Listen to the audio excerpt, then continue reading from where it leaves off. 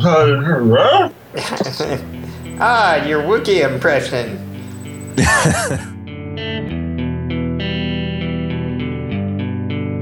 Hosting and bandwidth provided by the Blue Box Group.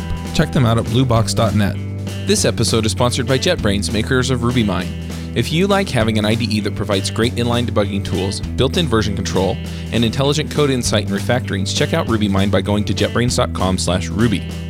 This podcast is sponsored by New Relic. To track and optimize your application's performance, go to rubyrogues.com/New Relic. Hey everybody, and welcome to episode 70 of the Ruby Rogues podcast. This week on our panel we have James Edward Gray. Hello everyone. Josh Stusser. Hey, good morning world. Avdi Grimm. Hello from sleep deprivation. David Brady. Hey everybody, I'm pair podcasting with Chuck Wood today. We have swapped cities. That's right. I'm Charles Max Wood from devchat.tv. I'm actually in Chattanooga, Tennessee today, and yeah, that's how we swapped. Hopefully I can swap back to home pretty soon. Is that why you sound like an 80-year-old smoker? Yes.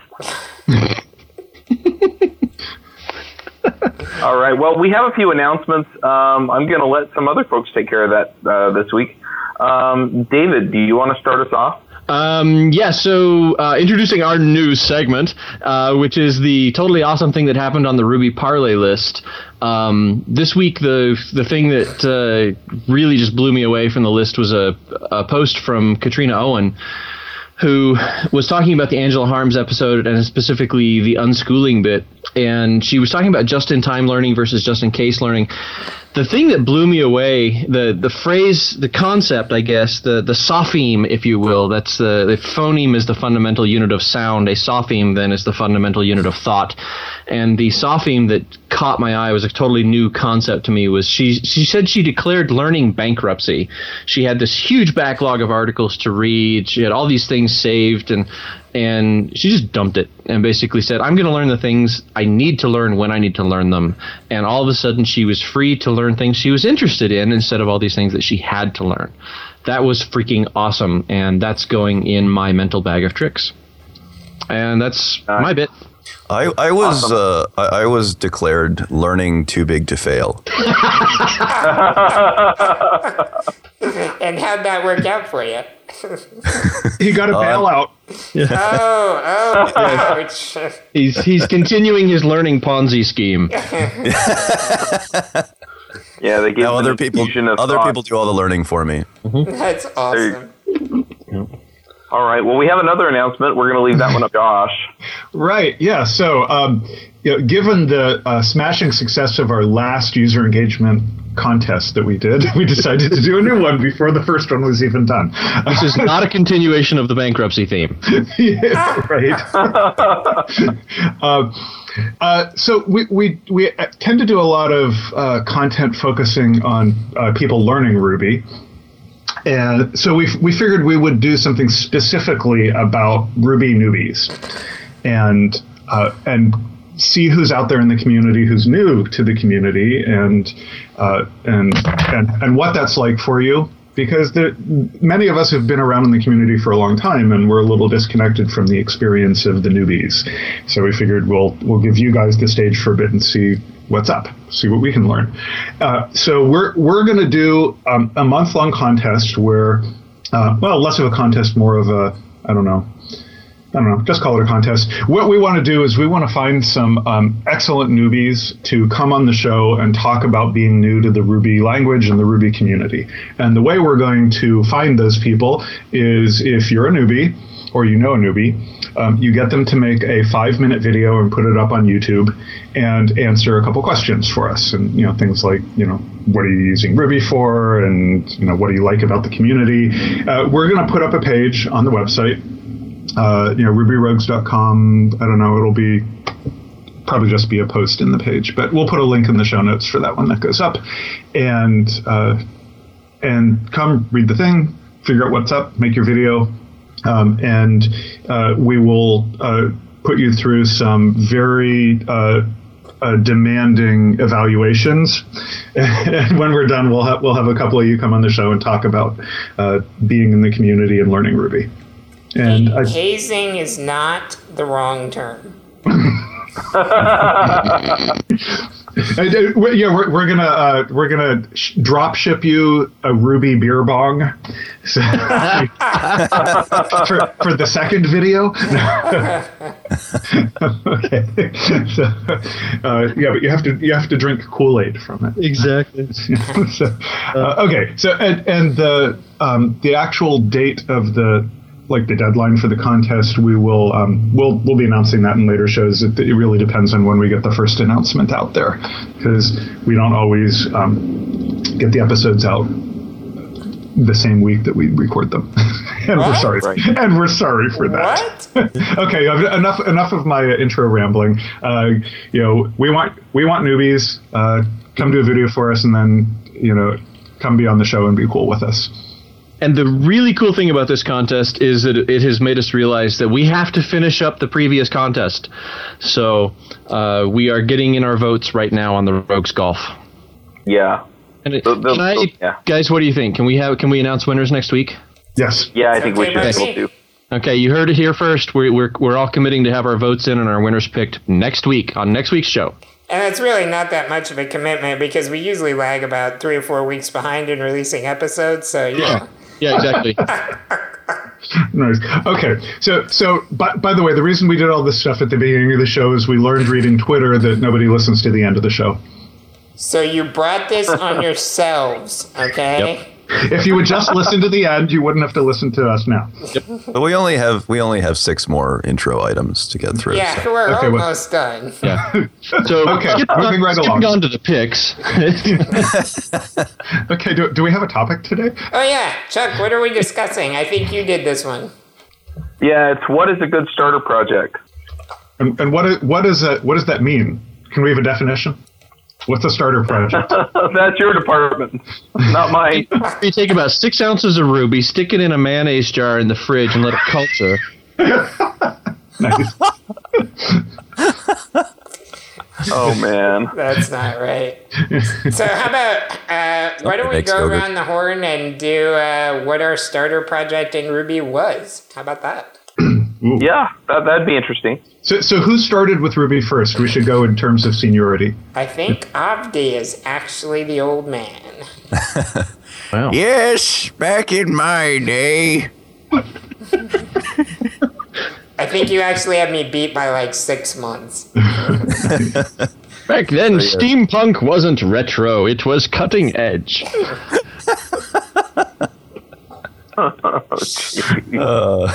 Man, what are we drinking today? I'm not, but I'm thinking of starting.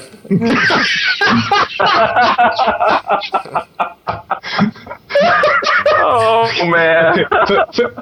For the people listening in, I just want to explain that this is what happens when we don't spend a half hour on the pre-call getting it all out of our system. Oh my true. god! Yeah, we spent a half hour with Chuck's Wi-Fi instead.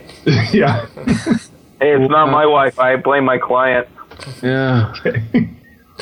Hello and welcome to okay, Ruby so- Howler Cookies. So Avdi, tell us about your Ruby starter project. Well, way back in 2001. Honestly, I don't remember like the first program that I wrote. Play program that I wrote in Ruby. The first project that I did in Ruby, the first program that I recall doing was a rewrite of a prom image preprocessor, which back before hardware had flash memory on it. I was on a project that had some This really is the old days. I was on a project that dealt with some decades old hardware, and the boards for it. These things had like 6800 I think they actually had 68,000s on them, but really old now. Anyway, really old hardware. It had proms on it, which are you would actually seat the you'd have this chip that you would put into a big old prom burner and burn the program image into it, and then you would seat the chip into the board by putting it in, pressing down really hard, and that was how you reprogrammed the board. And if you had a bug in the program, you had to pull the prom the prom chip, take it back to the prom burner, spend like a half an hour burning a new image onto it, and then reseed it on the board and hope you got it right this time. So were those double EEPROMs? If you're reburning them? What's that? If you were reburning them, were they? Yeah, probably. It's been obviously it's been over 10 years now, or at least close to 10 years for that project. Anyway. Did you have one of those cool tools for pulling the chips out of the socket? Oh yeah, I had the little grabber thing, and of course the prom burner was also this ancient piece of hardware that you had to like put a floppy disk into, and it had one of those big knife switches next to it. Like in the Frankenstein castle. Yeah, it also had little bubbling vats, and it's pretty great. Awesome. But what was the project?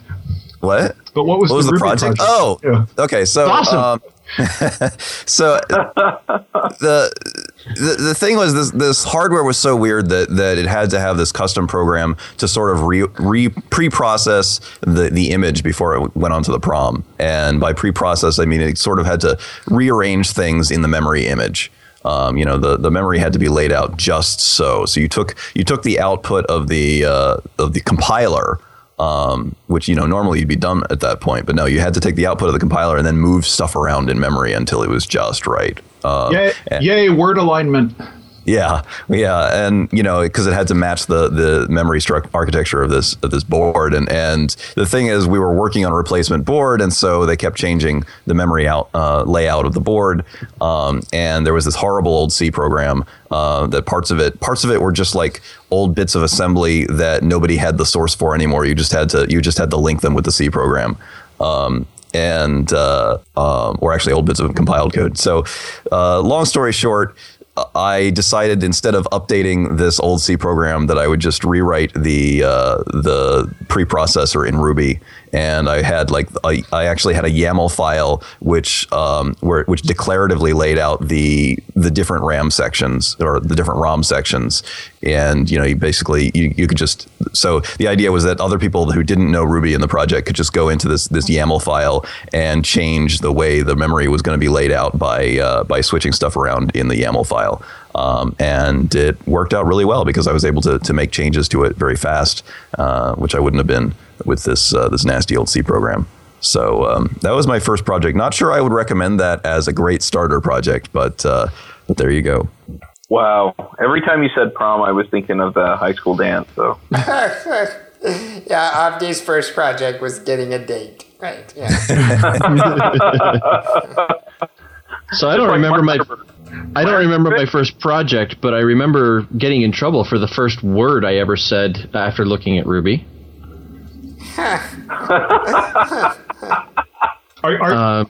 Is blasphemy syntax compatible? It's not actually blasphemy, but there was a little bit of profanity. So the first, I'd seen Ruby off and on, and then somebody said, you need to check out and see what's going on in Ruby again, and RSpec was out. And so I typed 3.should, and it worked. And it wasn't, actually, I take it back, it wasn't RSpec. It was the fact that you could call a method on an integer. It was like 3.times. RSpec wasn't out yet.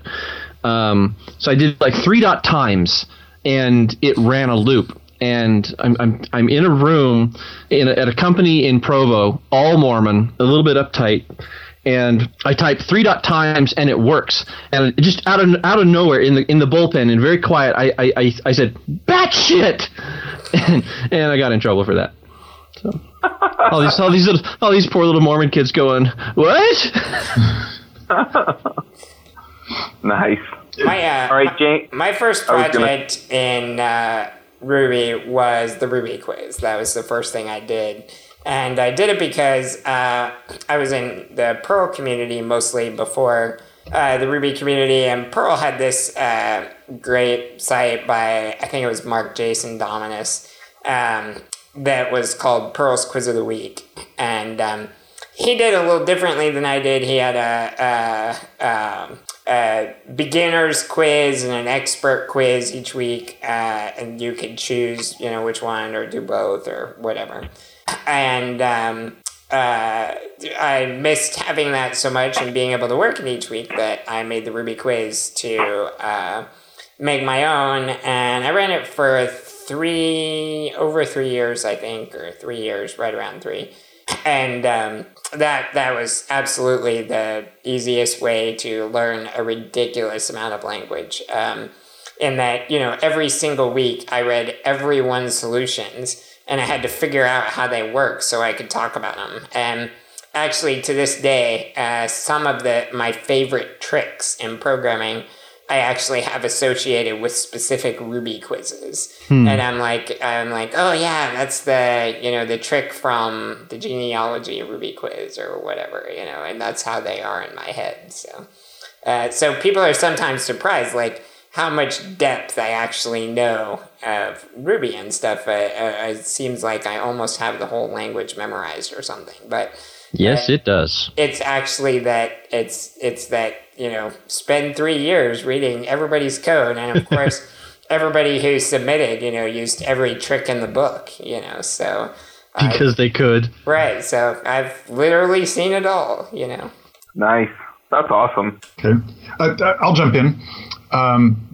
So my first Ruby project of any significance, more than just like fiddling around, was I had a friend who was an author, and he had a book coming out that he wanted to build a website for, and he wanted to be able to like add press reviews and links to things on the web about it, and and also things about where he was appearing for going on his book tour and doing signing events and things like that. And I was like, oh, well, I've been reading about this Ruby on Rails thing, and I'll just build you a website using that. And so I ended up building him a little mini CMS that was specifically just, it put up his website, and then he could edit the press mentions and the appearances. And I actually even used Markdown and all that. And it was terrible. Oh my God. It was some of the worst code I've ever written. Next week's episode will be a dramatic reading of Josh's code. I'm pretty sure that code exists nowhere on the planet. But it was a terrible Rails project. It was, I think, just before 1.0. So I learned a lot about how all bad with things you can do in Ruby and Rails in that project. Right. That's awesome. I'm loving the fact that we're 4 stories down and we just got to our first Rails project. Hey, I'm one of those people who came to Ruby because of Rails. I'm not ashamed of that in any way. Mm-hmm. Yeah. So David, was that batshit story your only story? Is that what you were going to share? Or? Yeah. Well, okay. So the first paying Ruby project I did was a Rails site, and kind of like Josh, I had basically made every mistake in the book. And this is back when I was writing C++ on Ruby. James can attest to my skills there. And it was a Rails 1.1 project. And I just turned over maintenance of that project about 2 months ago. So, I mean, I shepherded that thing through 1.2 and then 2.0 and then the Rails 3 upgrade. And old legacy code will haunt you to your dying day if you let it. That's my story there. Oh, wow. It was mystery shopping for airports. People would go in and buy pretend to buy something, and then would go out and basically tattle on the staff of the store and talk about the customer service that they got. And so it was basically like a quiz site on steroids. There's a lot of reporting and a lot of dependent nested models and that sort of thing. And in retrospect, it would have been a slam dunk for a NoSQL project, but boy, howdy, we did it in SQL because that's how you did things back then. Awesome. Yeah, you can go through the body scanner and do some mystery shopping all in the same day. That's right. That's right. All right. Well, that client had one customer deny them a badge to get through TSA, and so literally 1 month in order to fulfill their contract, they had to drive to the neighboring city and then fly into the airport that they were scoring, so that they could be inside the terminals. And then they shopped everything, and then they flew back. Wow. That's nuts. Mm-hmm. All right, well, my first Ruby project, you guys are going to laugh. The code name for my first project was Frat Girl. Awesome. And the reason is because the monitoring system at the company I was working for was called Frat Boy, and it was kind of everybody making fun of the CEO. But anyway, so I was working for the company in tech support, and we had just been in the Wall Street Journal, and so we had gotten a whole bunch of traffic. People were signing up, and so we needed a system. We only did email support, and up to that point we'd been using Thunderbird. But it turned out that we actually needed to have a system that would just feed us the email and let us reply, basically in line. And so that's what we were doing, is we were using the Tmail Ruby interface to connect to the email server, pull all of the emails into MySQL. So built a system that allowed us to do like canned responses and stuff for common things, because we were really just trying to save time. And eventually that grew into a whole support system with a knowledge base and all of this other stuff built into it, information on how to handle phone calls and stuff like that. And that was when I made the transition from tech support and IT to Ruby programming. Was in that job where I figured out that I didn't love being in management, and I really did love programming. So. But that was it, and that was in 2005. So Tmail. Yep. You just mentioned the Tmail library. Remember that one? Oh yeah. That was awesome. Yeah, we don't miss that one, do we? Well, it got replaced by Mail, which is now what Rails uses. So. Yeah, I remember when the Mail gem came out. I couldn't believe that there hadn't already been a gem called Mail. Yeah, it was surprising. Tmail, I heard, was great at spam detection. You fed it an email, and if it crashed, it was probably spam.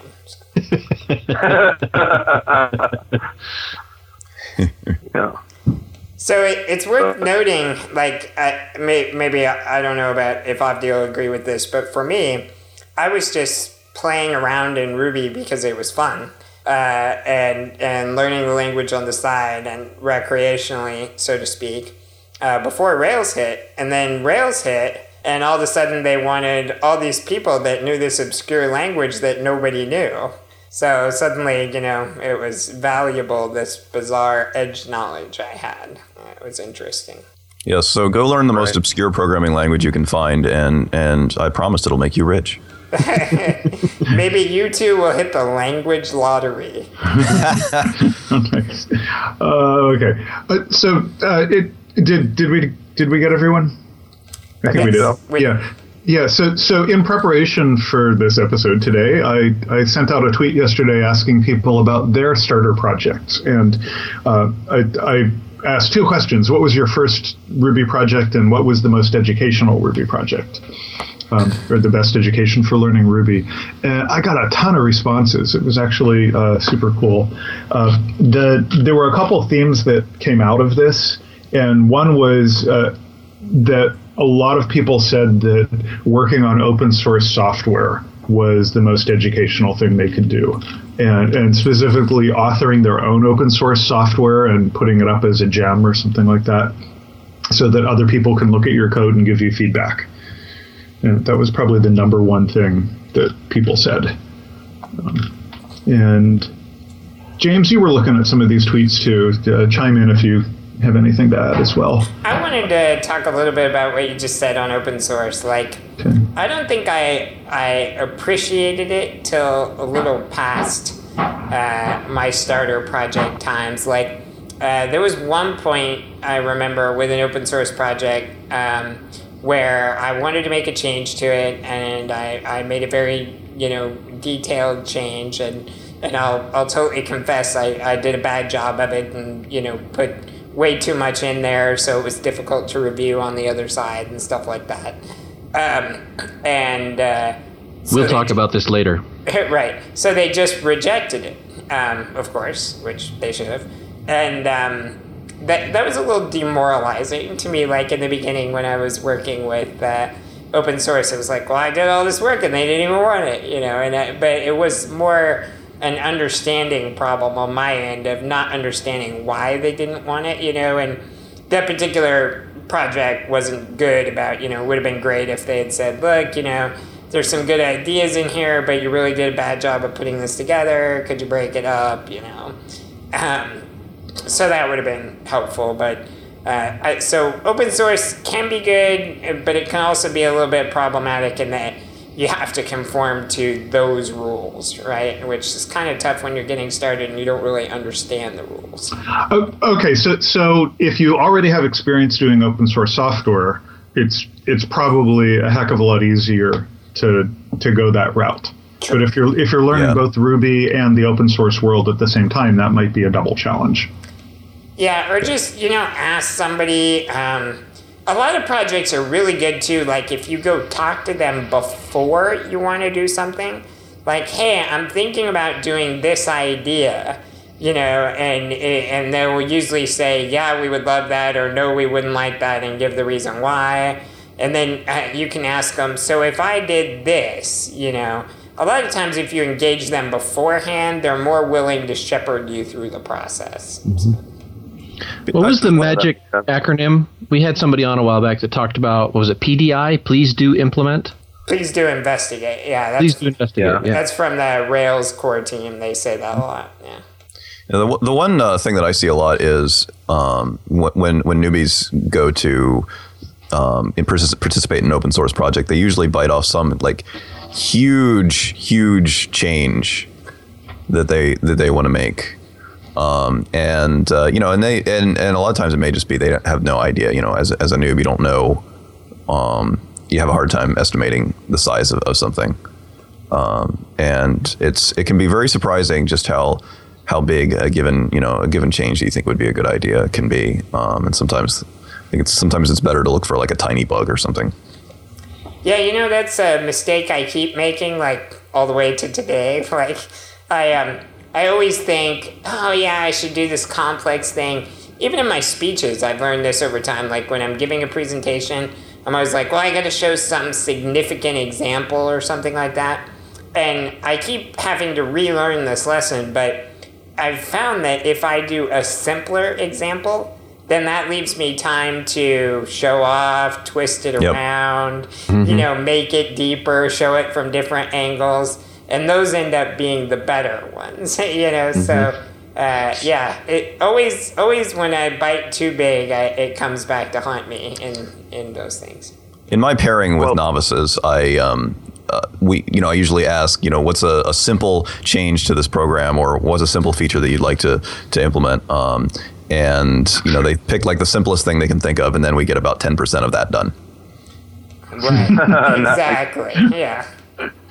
Yeah. Well, in contributing to open source, I think we said in a past episode too that it's much easier to accept a smaller patch than to have to go and grok a larger patch so that that there's nothing in there that's going to blow things up. Mm-hmm. Right.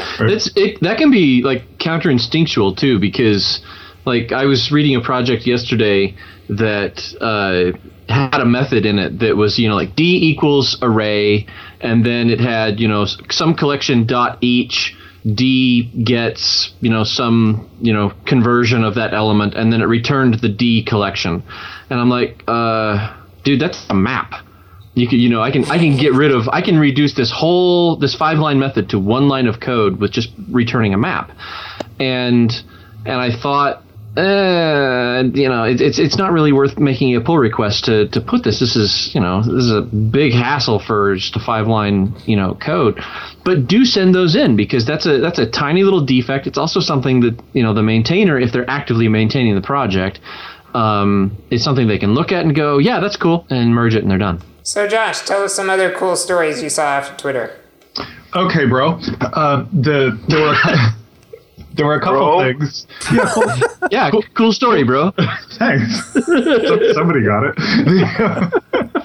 Okay, so there were a couple other themes that emerged. A lot of people said To-Do app was they're a good starter project for them, and they learned a lot doing that. I thought I saw a couple of people say blog as well.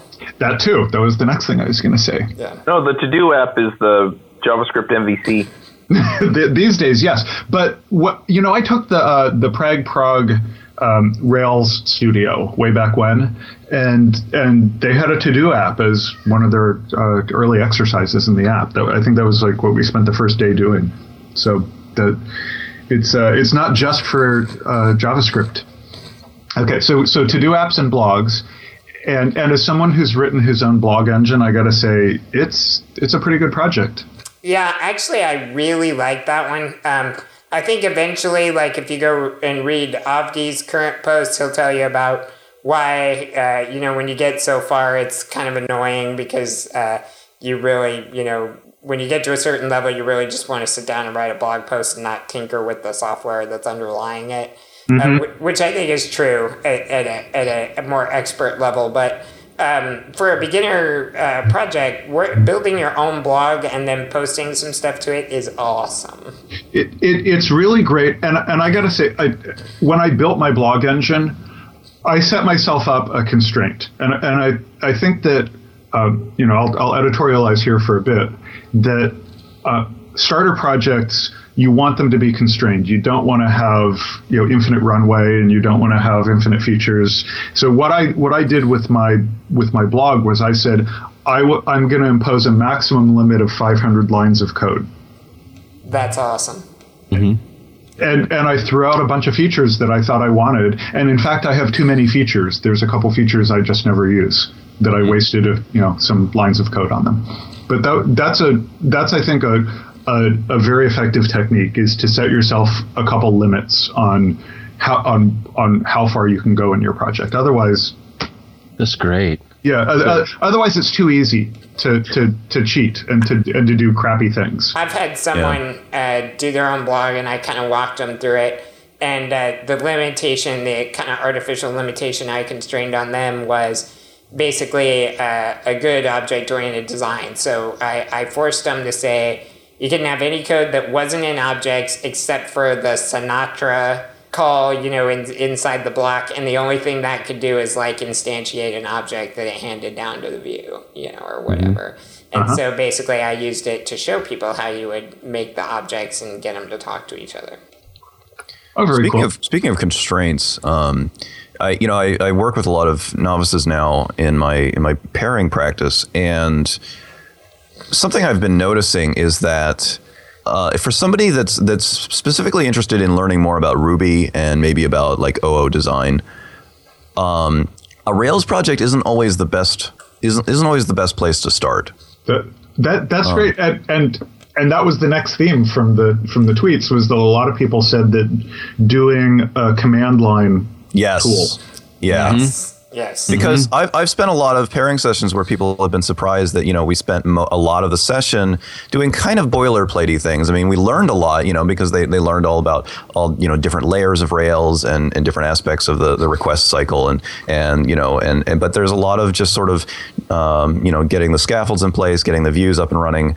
There are a lot of bits and pieces, and a lot of times if you're particularly interested in learning the language and how to think about a problem, doing some kind of command line app can really focus you, and it can get rid of a whole lot of kind of extraneous stuff, which is not really, it's important, but it's not really part of that core learning. Mm-hmm. Yeah, I think that's really important. Like there seems to be two groups of people. One, some that come up through Ruby and then get to Rails, and then there's the others that come in through Rails and hopefully eventually go down and really learn Ruby. And even when like Josh says something like he came to Ruby through Rails, he doesn't mean the same thing that most people mean when they say that. For example, Josh came with, a mountain of small talk experience, so he already knew how to program in a very detailed object-oriented way, and wasn't missing those pieces. Mm-hmm. And eventually he learned how all that applies to Ruby. But believe it or not, the coming up through the language is far easier. I think people don't think that, but it actually is. I learned Rails long after I learned Ruby.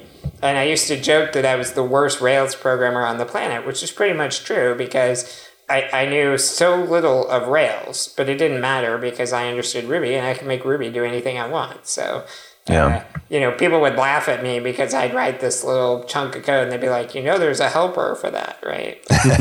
No. For a noob, got the C compiler. I'm good to go. For a noob, I mean, even there are things that we don't think about it anymore, probably as like regular Rails programmers. Like a command line program, it has a single entry point. You can look at the file and know that the Ruby interpreter is going to start at the top of this file and go down. Yeah. But when you're working on a Rails project, you have to understand routing before you even understand the entry points, and it's not a single entry point. It depends on the route that it comes in on. Mm-hmm. Mm-hmm. So you don't put signal handling in your command line script? Well, that's kind of intermediate level stuff. Okay, just pulling your leg. So I think the command line stuff is pretty interesting, and it can get really complicated if you want to go that way. Again, Josh has been interrupted. That's a shame. I'm just testing your interrupt handler. That's all. He'll be back next week. I didn't have a specific handler, so I just crashed. I was just gonna hup him and get him to reload his configuration files. That command line thing too. It has more legs than you think. Like at OKR, look at Rake. Jim Weirich built a whole career around that. Right, exactly right. Yeah. And we were at OKRB last week, our local Ruby group, and one of the Heroku guys came in and showed us what they'd been working on. And basically, they're trying to work on some better monitoring structure. And what they found is all the monitoring tools out there, they don't really like how those are working. And what they've done is they've started rebuilding monitoring the way they want it. And what they're doing is they're building a bunch of very Unixy command line apps that just basically do one very simple thing, very tiny thing, and then they can be combined with other tools. So the example that the guy showed was like a check HTTP command, and it just hit it and, gave you if it was up, how long did it take to respond, stuff like that. It wrote all its output on one line, but it was very careful to do it in key value pairs. So like a name equals and some value. So it was super trivial to parse out. And then, he started talking about how they were combining all these, like that eventually these lines were being sent to like a syslog server and stuff like that. And people were, doing searches through them for particular data they were interested in. So I'm just saying that here's Heroku, a company that's very far down the life cycle of building, this platform. And here they are trying to build simple command line apps because it's a very powerful thing to do. It's one of those things that, and I'll talk about this in my picks a little bit today too, but the more I learn the shell and the command line and stuff, it still pays me back massive dividends to this day, Yeah, well, it's a lot similar when we're talking about SOAs, service-oriented architecture and service-oriented design is, you have some worker that you delegate work to, or, some subsystem, and it's the same kind of thing where it's not necessarily a web interface, it's not necessarily this Rails or Sinatra app. I mean, sometimes it's just a simple script that, it has that single entry point that Josh was talking about where it just pulls something off of the queue, goes and retrieves the next job somehow, and then it just does its little job and then moves on. By the way, that was Avdi who said that. So I think there in terms of starter projects and how to get people going. One of the things I always tell people when they are like, what should I be learning with? I always say, work on a project or on a problem that you're really interested in solving. Yeah, absolutely. Yeah. I have people come to me for coaching and they're like, well, so what are we going to work on? And that's what I always tell them too. I always tell them, look, you got to pick a project that you're interested in being a part of. Mm-hmm.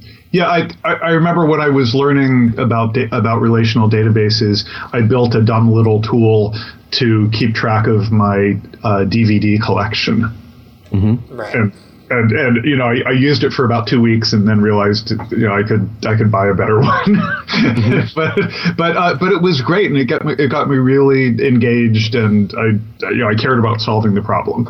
And so the thing that's really amazing about Ruby is there's I mean, how many gems are out there now? It's like there's a gazillion gems out there. There's an amazing number of cool pieces to the standard library and the software ecosystem that gives you all of these superpowers to solve problems in interesting ways.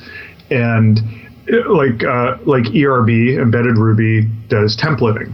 So there's a lot of problems that you can solve by putting in little snippets of Ruby into your HTML file, or not even HTML. You can do templating for any number of different. You can build form letters for sending out your holiday card list or something like that. And so what are some other good so I think of these things that sometimes they're really good for doing production code, but a lot of them are kind of science experiment things. I look at DRB and Renda as things like that, right. which are good, which are fun tools for doing distributed systems.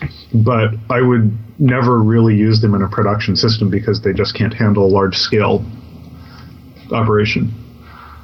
But which is sad and funny for a thing that is built to be distributed. Oh, shut up! No, it's because I agree with you, right? I mean, the whole point of DRB is that it's distribute the load, and the problem with it is that it doesn't scale for crap. But that's the problem with distributed computing. That's the problem with scalability. It doesn't scale. It's a really hard problem. It's like nobody's ever built a really good general purpose distributed computing platform. Everything's always specialized towards one thing or another. That's why we have MapReduce or what have you. And just to be clear, Josh is not recommending this as a starter project. Well, no. Actually, if there's somebody who Oh, you mean the general purpose thing? No, not at all. But I am recommending playing around with DRB as a starter project. Oh, absolutely. That's a blast. Yeah. Yeah. Yes, I Fizzbuzz using DRB, and that gets to be a nightmare fast. I find it to be kind of fun. I played around a lot with MUDs. I was really interested in MUDs and used to play on them a lot. Oh, so yeah. I built MUD clients and MUD servers and stuff like that. And so I actually have a very deep knowledge of networking that I almost never use anymore because, I don't really do anything in that area. But I know how to write like non-blocking invented servers and stuff like that because I had to figure all that out in order to write a MUD. And can you explain MUD to people? Oh, yeah. Multi-user... Dirt and water. Dirty water, right, that. MUD is a multi-user dungeon, I think is what it stands for. It's an old-time text adventure game where you connect to some server, and usually they're, have a very D&D-ish feel theme, and you choose maybe a race and a class, and you have a certain amount of hit points, and you go around and fight monsters and explore the world and get stuff and items, equipment, that kind of thing. It's like a chat server with combat, almost, right? You see... In other words, Campfire? Yeah, right. Like Campfire. EverQuest without graphics. Right. Certain IRC channel. Yeah, it's kind of like an IRC channel, sort of, yeah. But anyways, they're a lot of fun to play around with, and they're pretty neat in that they have, from a computer point of view, they have a lot of very fun problems. Like the networking is the killer part, the hard part to get past. But if you use something like Event Machine, you can simplify that a lot.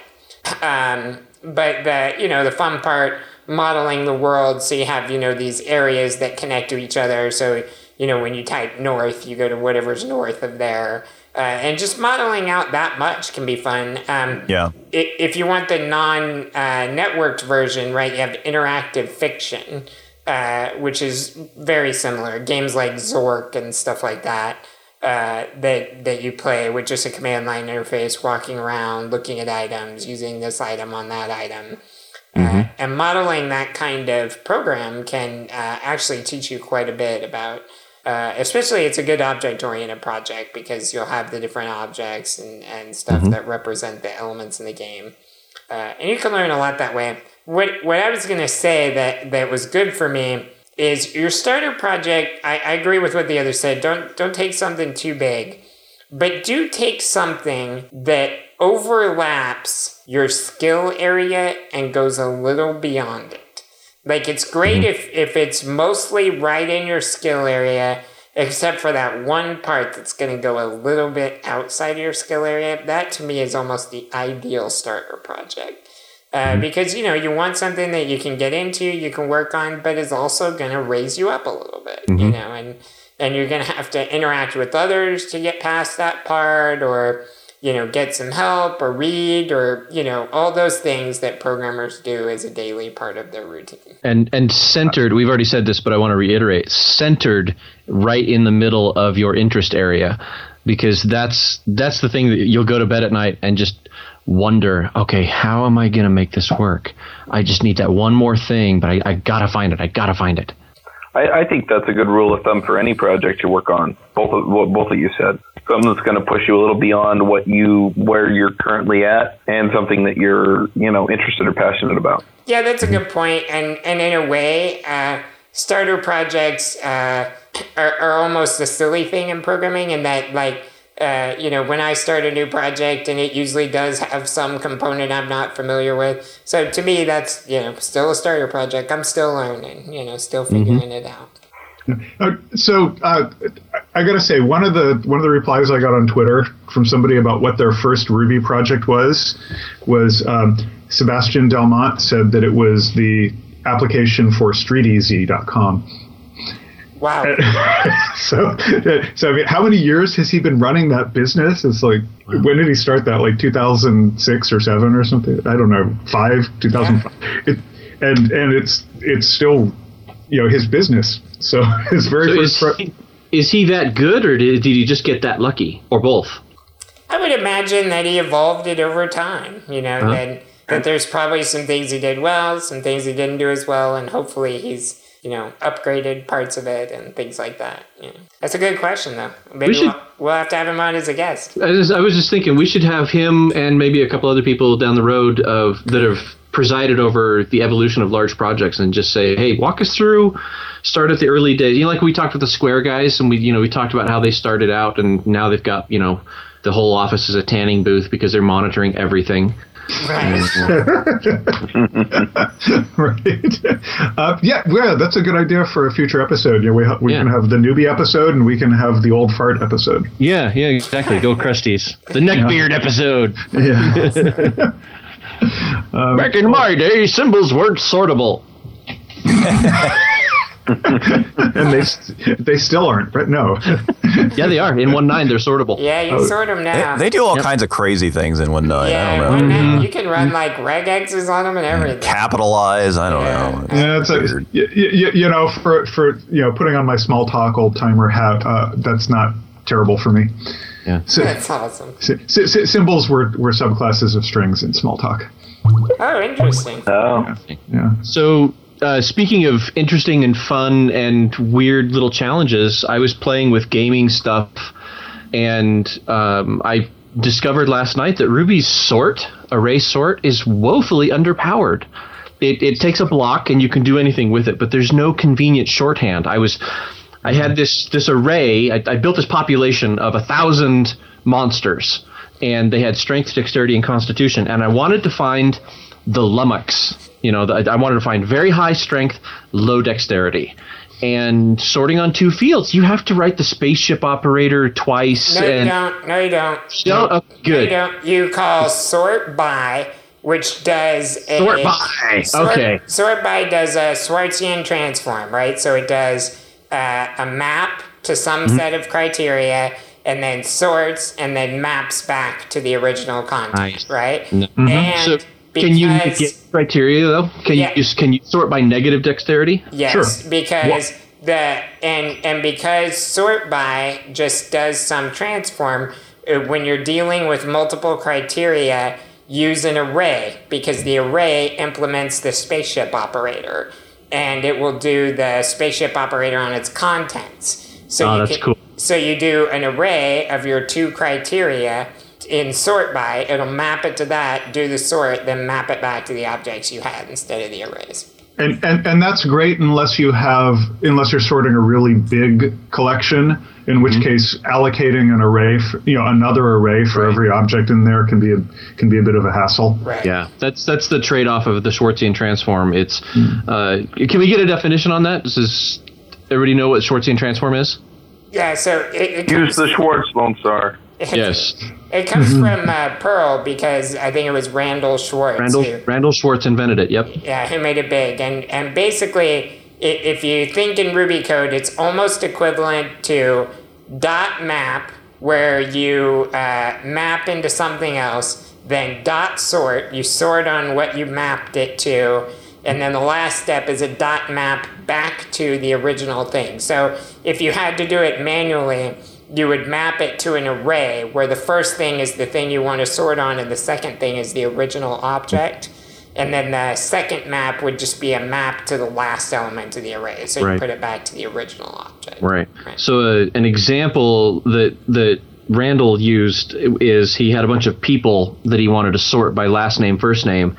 And so he built out this string that was like 50 characters long, and he put the last name in first up to the first 25 characters, and then padded out 25 characters. He put in the first name, so that no matter how long the last name was, as long as they were all within 25 characters, you would end up with a single string that represented your index in the sort, and now you can sort these elements out very, very quickly. Mm-hmm. Yeah, that's pretty standard now. Yeah. It was clever for him. Yep. Yeah. Well, it's clever for him because he did it like in 1988. So yeah. Well, people have been doing that kind of thing for a lot longer than that, but it's cool that. Oh, we gotta have Philip Schwartz on the show now. You're gonna have to go. You're gonna have to throw down with him. Or Randall Schwartz. Yeah. Nice. Yeah. Okay. Yes.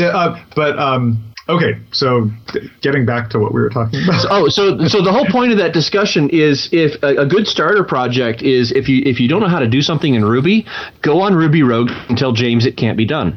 I didn't intend to go there, but here we are. That's how you ask questions on the internet. Yeah. Right. Yeah. You're asking a question never gets you an answer, but declaring something cannot be done. Ruby is stupid. It can't even do X. Yeah. People, we'll bring you on the Ruby Rogues and tell you how it's done. Right? I have a search filter for that tweet. Yeah. I first learned that from like an unofficial fact to the Gentoo channel on IRC. Was if you want to get help on Gentoo, is you go in and say Gentoo sucks. It can't even drive an Epson 21.8 printer, and you'll get 15 replies within 30 seconds. Yeah, that was what people told me when I started using NetNews back in the 80s. Nice. Unfortunately, 14 of the replies would be only stupid people would use that printer. That's exactly. Right, that's right. Yeah. Sometimes I feel that way about the Emacs IRC channel. Jeez. Yeah. Mm-hmm. You actually, we still get that sometimes in the Ruby community. Like this goes back to like open source contributions. You'll say, I want to be able to do this. And the first response you'll get back is, don't want that. Stop wanting that. Yeah.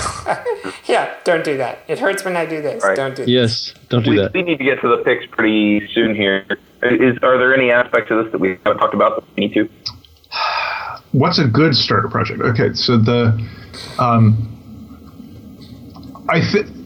we've talked about constraints a bit, but I think that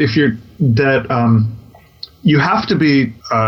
David and I both talked about you want to work on something that interests you, something that you care about, but I think you also have to be willing to kill your darlings. Yeah. That you don't want to be too, even though you're sort of emotionally invested in it because you're learning something and you're working on something you care about, etc. It's that whole hold on loosely thing. You don't want to be too emotionally invested in having your little starter project grow up into being the foundation of your company for 10 years. Yeah. Be willing to walk away. Yeah. Yep. I've been playing with dice generators for 10 years, well, 20 years. I mean, since I got into programming. And one of the first things I did in Ruby was write a dice class and a dice bag that you can, roll, give me 3d6 plus, 2d4 plus 1d10 times 8. And it could roll, all those dice. And I mentioned that because I started writing a new dice class last night, and it's just fun. But the reason you come back to it is because you're willing to just kill it and walk away and realize this is not my career. It's fun too because you can put a D method on integer, right? So you that's exactly what I did. It's a little bit ugly, but yeah, 3.d6. The only problem is that the d6 is now embedded in the method. So guess what's coming? Method missing, baby. Awesome. All right. Well, let's get to the picks. Let's make David go first. Okay. I'm actually going to be pretty quick today. Jim Weirich has written an extension to RSpec called RSpec Given, and I've been playing around with it, and I really like it. It lays almost perfectly on top of RSpec 2. Excuse me. You can basically say given, and that's like a let block. Let this equal this, and then you say when, and then you some block that something happens, and then you say then, and then you have some block where you put your assertion. And if you have in each describe or context, you can only have one when block, but you can have an arbitrary number of givens, and they're lazily evaluated.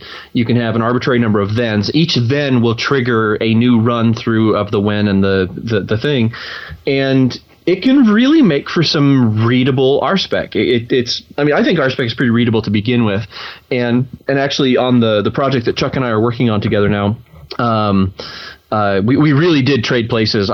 He's at Chattanooga in the same room that I was in 3 weeks ago. But for the project that we're working on, we switched to RSpec Given for about a week.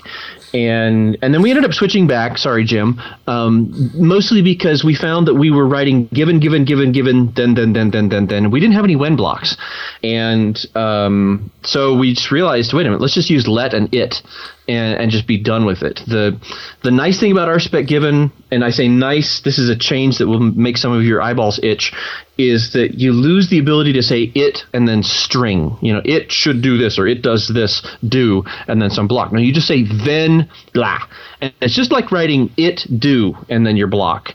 And it forces you to write code that tells the reader what it's doing, not just how it's done. And I actually confronted Jim about this on Twitter, and he said, no, that was by design. He considers that the text in an it block to be a code smell, just like the same code smell as a comment is a code smell. And I thought that was just really, really fascinating, so I played with it. Now, RSpec Given does have one thing that will just absolutely hamstring you, and that is that we have this very temporally fixed.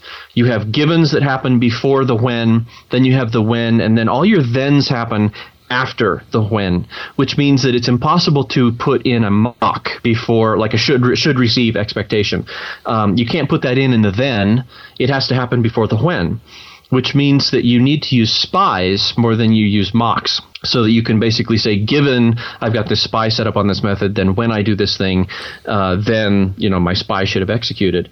And I pushed back on Jim about this, and so he went out and he updated his FlexMock library, which now supports spies. And so now you can build out your stuff with less mocking and stubbing and a little more spying. And they work really, really nicely together. If you find yourself not using the when a lot, you probably want to roll back to just pure RSpec 2. But if you do have something that's very stateful that needs these mocks and spies where you can basically say, given this, then, when this, then this, it's a very elegant library, and I really like it. Hey, David, here's a pro tip.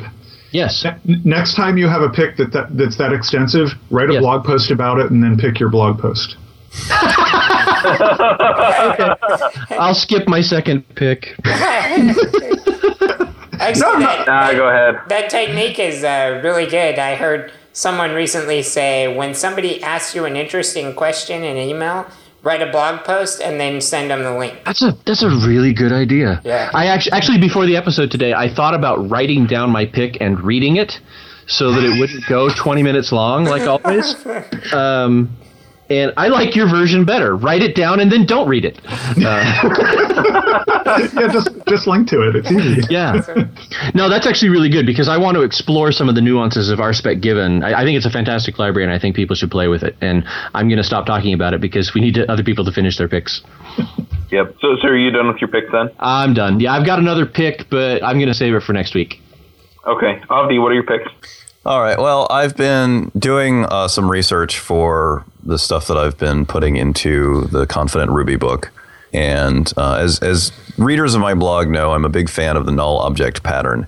But I decided to hit the books and get a little bit more background on it before I wrote about it in the book.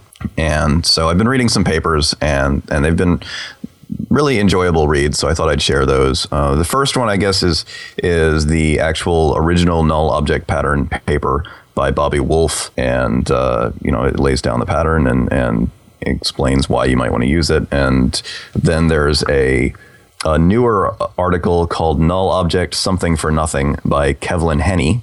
That's from 2003. And both of those also led me to a paper from 1995 by Ward Cunningham called The Checks Pattern Language. And it's just it details an interesting approach to dealing with user input that may include invalid input. And that's in the Pattern Languages of Program Design book, but I think it's also available on Ward's website. So just some interesting old reads. And the fun thing about reading these old pattern these old pattern papers is that the farther back you go, the more modern they are, because the more recent ones, all the code samples are cluttered up with Java or C# or heavens forbid C++. But when you go back to the earlier patterns papers from the 90s, they do their examples in Smalltalk, and then they're really, really easy to translate to Ruby. So it's kind of a weird time inversion principle there. Anyway, those are my picks. Yeah, we'll call that the Dark Ages. Yeah. Ooh, nice. The period between Smalltalk and Ruby. Right. All right, Josh, what are your picks? Okay. Let's see. I've been working through this list of picks for a couple of weeks now. I'm now down to a couple non-programming picks. So my first pick today is FridayHug.com. And we haven't actually picked this yet, which is awesome. So some people who are perhaps new to Ruby may not be aware of this. So FridayHug.com is a website of Aaron Patterson hugging the internet, and then a whole bunch of other people joining in. And this was built as a Rails Rumble project. So, Tenderlove would post a photo hugging the internet every Friday, and somebody wrote a website to capture those things that get posted up on Twitter and put them on a website so we can keep them around for all time. I mined that site for pictures for my RailsConf talk. Oh, nice. Nice. That's great. So that's worth checking out, and come Friday, you can give the world a hug online. And then my other pick is also non-programming, but it's programming relevant because many of us build websites, and this is relevant to that. So it's called TOSDR, or Terms of Service Didn't Read, and it's in the .info. yeah. This is kind of cool.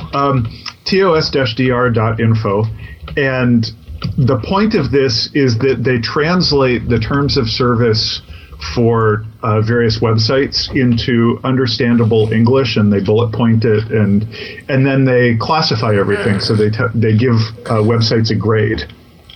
And this project is in its infancy. It's just getting started. Reading their timeline, it looks like September is the month they're going to try and get crowdfunding to grow it up into a sustainable project. So keep your eye on it. Go check out the site. I'm sure they'll have an announcement about that as that kicks in. But it's pretty cool where you can look at a site like GitHub, which got a B grade, And it's great because they do things, they break it down like, oh hey, you don't have to give any copyright away, but also things like they can suspend your account and delete your data for any reason. So they don't have enough good user protection to be a Class A TOS. So it's pretty cool. There's a lot of stuff up there that needs to be filled in, and it's an open project. So I'm hoping that it takes off and it gets a lot of attention and eventually becomes a big player on the internet and what do they say? Sunshine is the best disinfectant. Huh. Nice. Never heard that before. I like it. Yeah. It's usually said about politics, but I think it works well for terms of services too. So, right. Okay, that's it for me this week. All right, James, what are your picks? Okay, I've got a couple about, we talked today about how scripting the command line can definitely be a cool way to get started with certain things. I saw this cool video this week about running shell scripts inside Alfred. And Alfred's one of those awesome things. I know we've picked it in the past that pretty much every Mac user, I think, needs it or something like it. And what's cool for me is it's kind of grown up over time and got more awesome features. So sometimes I learn about things I didn't know because they were added, later, and I hadn't thought to look about them. But anyways, in this video, the guy is showing how he triggers a shell script through Alfred that creates his project directory the way he likes it, stuff like that. It's a Backbone project that he's setting it up for, but that won't matter. It's even if that's not interesting to you, it's what he's doing that's very interesting. Running a shell script through Alfred silently so you don't see the terminal pop up, and sending it parameters when he types in the command and stuff. It's pretty neat stuff. So check that out if you're an Alfred user. You are not going to stop being shiny about Alfred until I quit using Quicksilver, are you? Yeah, there's like one person left that's still using Quicksilver, but they're wrong. It's me! So, anyways, Alfred, it's amazing. The other thing I learned about, I've been reading the Tmux book, which I know I've picked in the past, and it's awesome.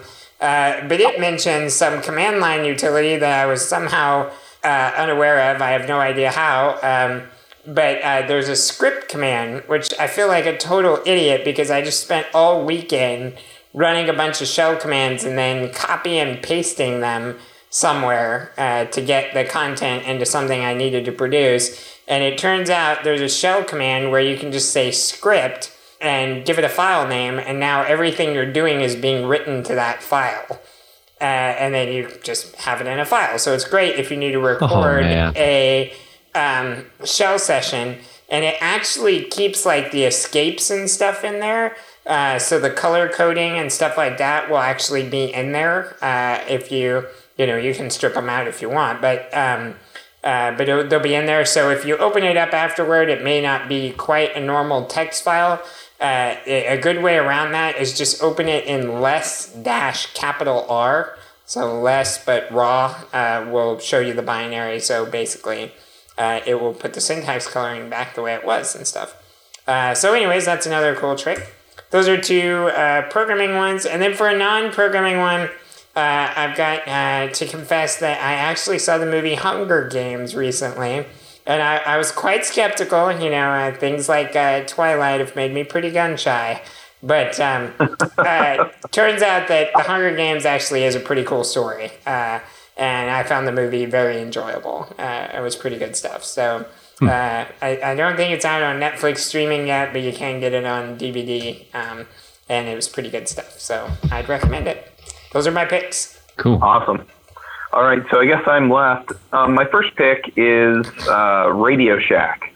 And I just have to point out, I had to run down there because our washer, one of the buttons on the washer basically failed and was shorting out. So it was shorting the connection across like the button was being held in.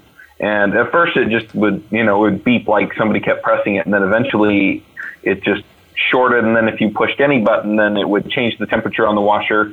And since the start button is one of those buttons that was kind of affected by that, you couldn't actually start and run the washer.